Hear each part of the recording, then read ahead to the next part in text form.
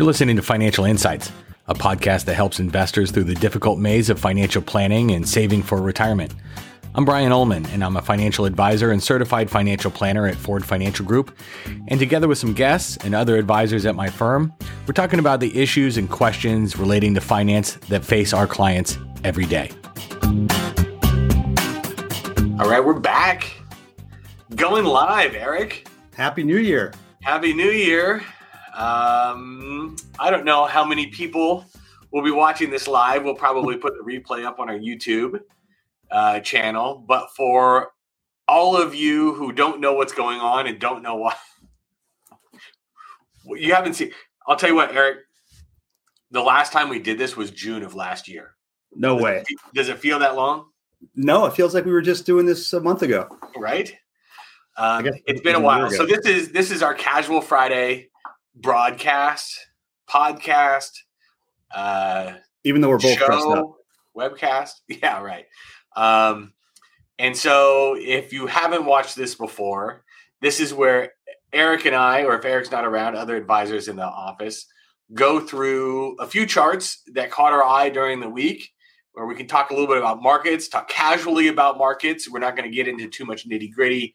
We're not getting into any vectors or logarithmic trading functions.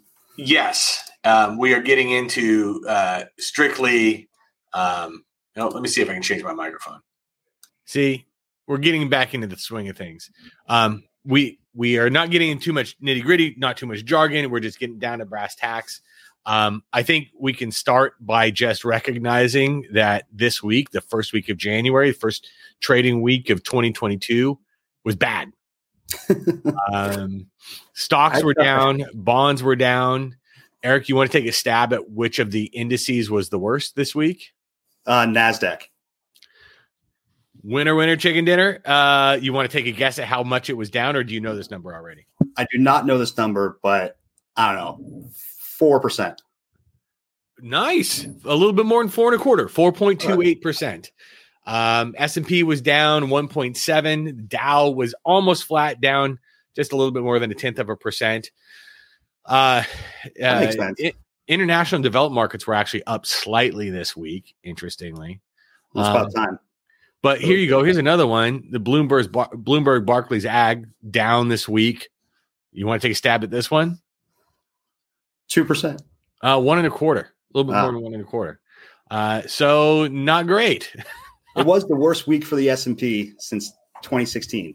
I just read Yeah. We've had an auspicious start to this week, to this year, which is interesting. I'm sure next week we're going to have a whole bunch of charts saying if this week was bad, then how does it mean for the other? This will be the best year for returns if this is the worst second week of January.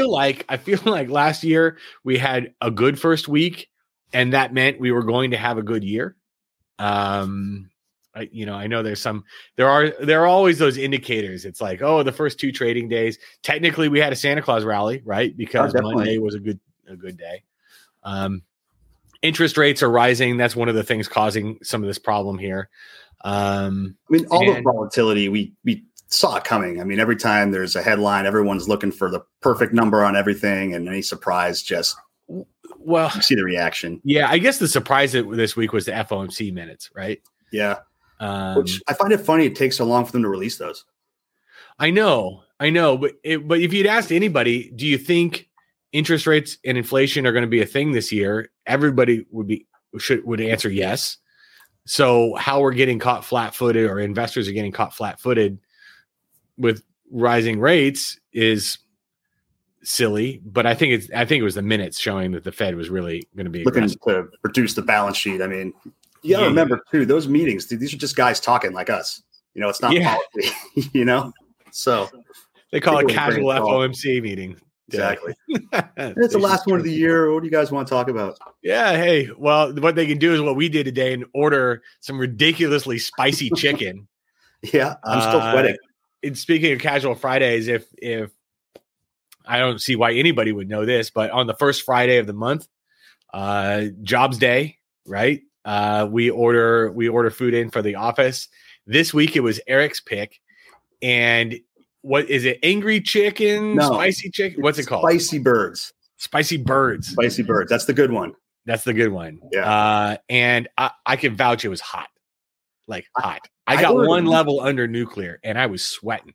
I've had it before and I know what my limit is. And I got a medium just because I didn't want to, start sweating profusely. Yeah. I think they mixed up my jar because it was spicy. Nice. Well, hey, that's why we got it, right? Well, it was good chicken. I don't know that I'm going to go back soon, but it was good. It was good. Well, and we, I'll before we get into the charts, we're talking about the first Friday of the month. Today was the jobs report, right? Maybe we can get into this a little bit more deeply next week or the next time we do this, which will be sooner than 6 months from now.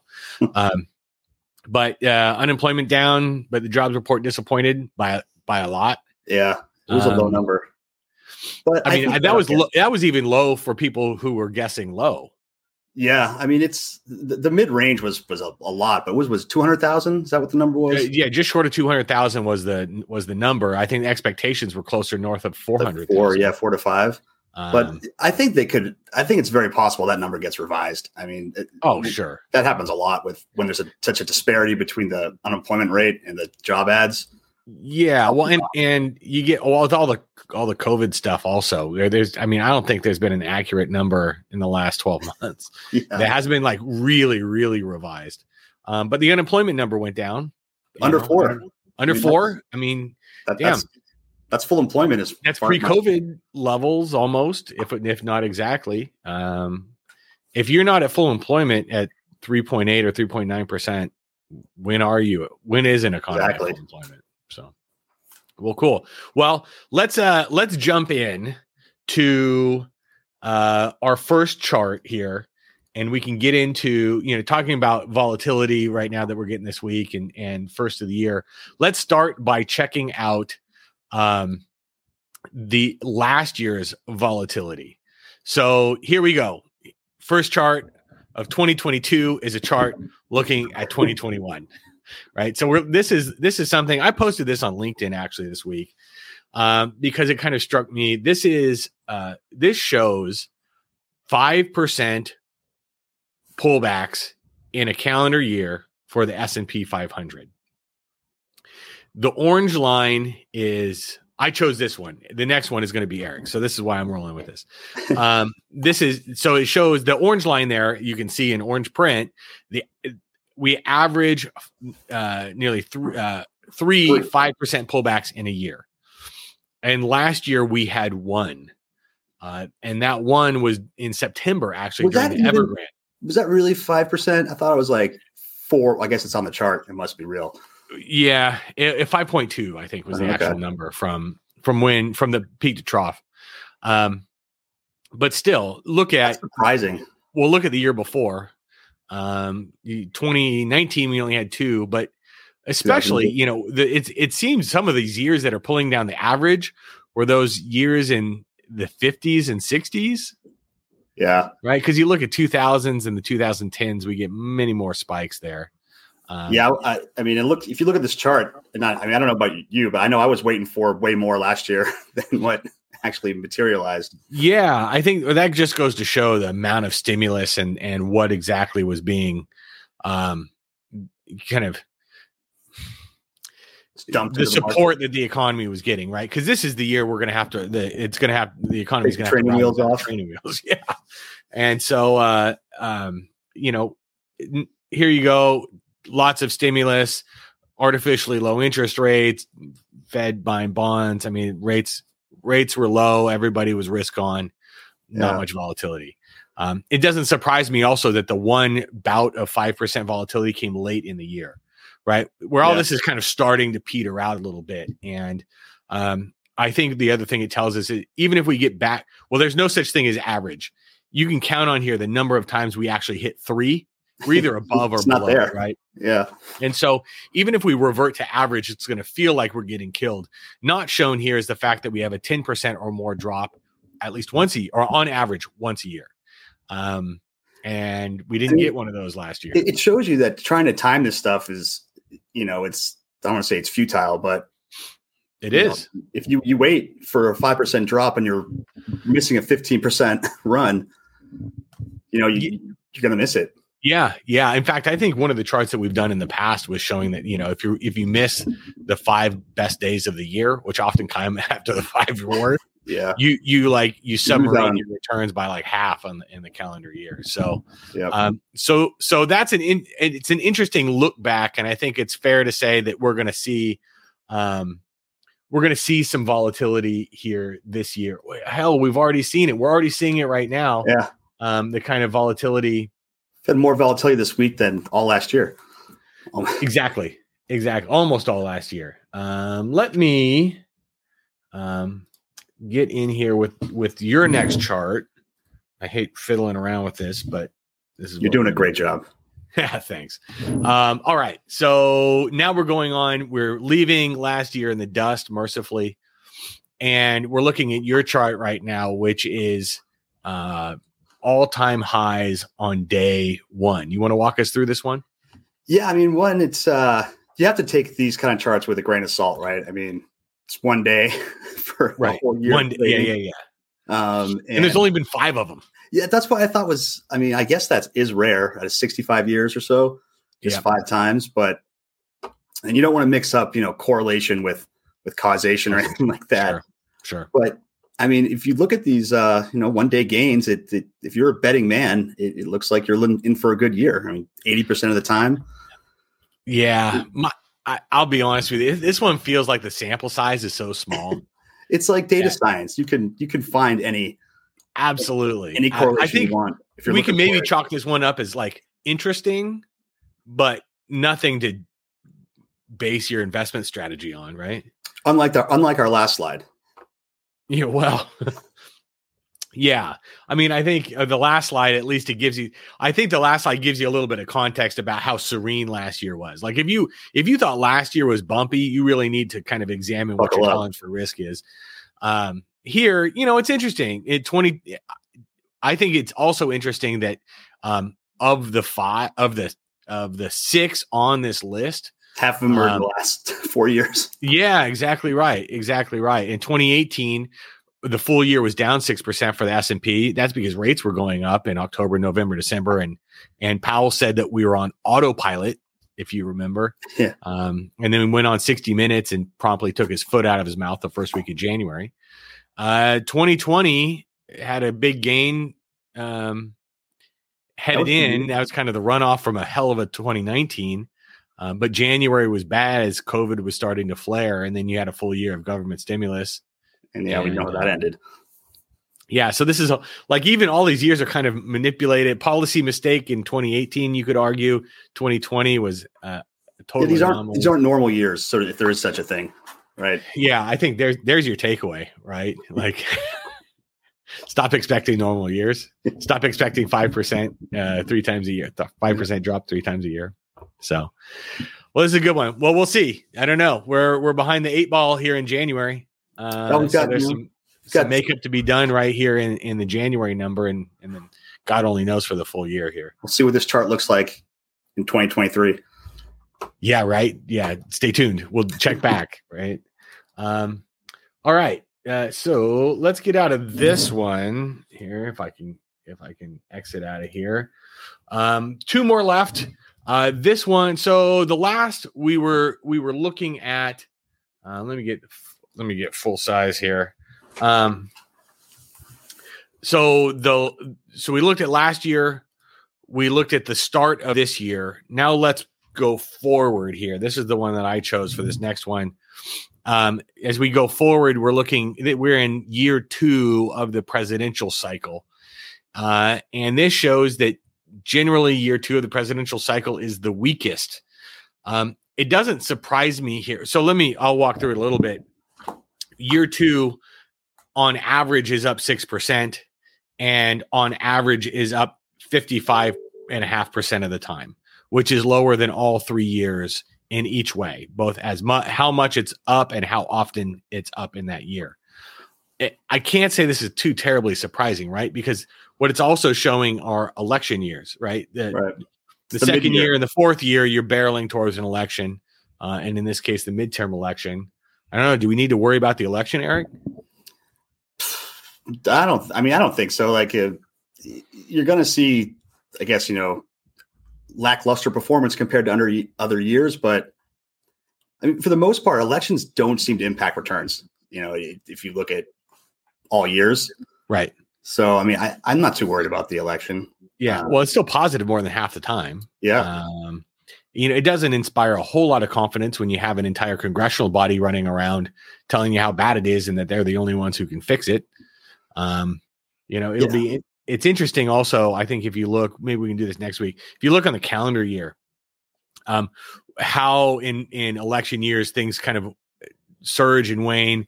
They're usually, when you get your returns in an election year, it's usually in the last couple months of the year. That's especially true of a presidential election year. And so I don't know.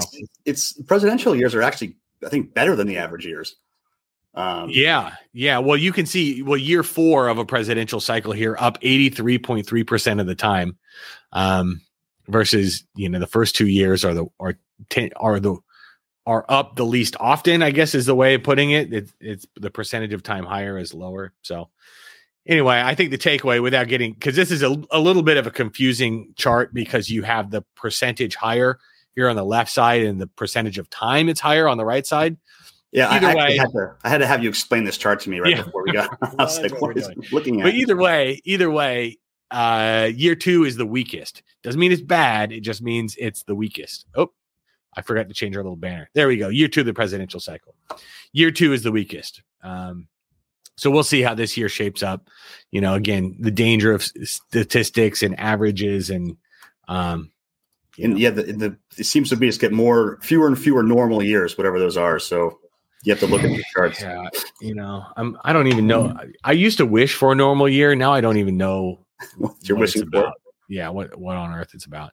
So take a look here. We're going with the last one now. We're doing football. We're going max statistic predictive. You pick this one. Why don't you walk us through it? So first, I wanted to add a little bit of color to it, and that if you actually included when Tom Brady won the Super Bowl with the Buccaneers, that increases his winning average to 9% return. Okay. So what we're looking at here is years that Tom Brady's in the Super Bowl, which happens a lot. And what happens when he wins and when he loses. So when he wins, it's good. So one, we do have to agree with LPL research that we don't advocate any kind of investment strategy based on the winner or loser of the Super Bowl. Sure. So just get that out of the way. But if it's pretty persuasive. I mean, if he loses, the market's down 10%, and if he wins, it's up 9%. So if I were a betting man, and not to mention the fact that he wins 70% of the time. So if I were a betting man and Tom Brady's in the Super Bowl, I would bet on him, and I would bet on the market too for that year. Well, he wins more often than not. Yeah. And markets go up more often than not in the calendar year. Are you trying to say that Tom Brady has nothing to do with S&P returns? No, not at all. Because that guy's a wizard. He is, every time you think he's out, he's in. Just ask the Jets, right? And so it is most certainly causal, right, with Tom Brady. But I think, don't bet against either, maybe is the takeaway from this, I guess. Yeah, I'll take that. This is a good one. As I know we don't do a whole lot of sports stuff here, and that's by design because not everybody's into that stuff. But this is a good one as we get into January. January used to be Super Bowl time. Now Super Bowl's in February, which is a travesty. Now they have the US. I saw a commercial for the USFL. Have you seen that? Yeah. Now we have spring ball. I mean, everybody's just dying for content. They need stuff to sell, right? That's seriously. That's all there is to it. So who do you like for the Super Bowl? Who do I like for the Super Bowl? I don't know. I'm gonna go so far as to say I don't care. Not because I don't like football. I do. I'm just hoping that my Niners get in there somehow, get into the playoffs. I'm in the middle of trying to brainwash my kids into being 49er fans. I need some help from the 49ers to make that happen. Yeah. How about you? So I should, don't open that package. I just sent your kids a Patriots football. Oh, don't yeah, open that. No, I'll give that to the dog. So you're a Patriots fan? Yeah, from Boston. So yep. So that makes sense. So yeah. Bruins, Celtics, Sox. Patriots. Yep. Red Sox. Well, good. Well, there you go. Titletown. You guys went from tortured to spoiled. Congratulations. Yeah, it's hard to be spoiled. I mean, I used to not watch the Super Bowl if the Patriots weren't in it. Well, that was a long time for a while. Yeah. And now you're spoiled right. Well, you've got the second coming with Tom Brady, so congratulations on that as well. Well, good. Well, I think we'll leave it there. Eric, happy Friday. We made it through the first week of 52, just 51 more to go. I'm not going to bother Googling how many days until Christmas, but it'll be here before we know it. So anyway, hopefully the supply chain is worked out so we can order our presents a little later in the year. God willing. Yeah. Supply chain and everything else for that matter. So, well, good. All right. Have a good weekend, and let's do it again sooner than later. No more 6 month hiatus. Sounds good, man. All right. Have a good weekend. Take care.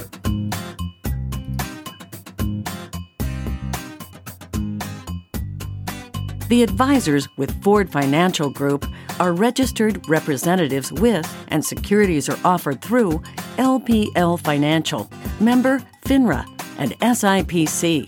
Investment advice is offered through Ford Financial Group, a registered investment advisor and a separate entity from LPL. The opinions voiced in this material are for general information only and are not intended to provide specific advice or recommendations for any individual. All performance referenced is historical and is no guarantee of future results. All indices are unmanaged and may not be invested into directly. Stock investing involves risk, including loss of principal. No strategy assures success or protects against loss. The economic forecasts set forth in this podcast may not develop as predicted. Ford Financial Group and LPL Financial do not provide tax or legal advice or services. This information is not intended as a solicitation or an offer to buy or sell any security referred to herein.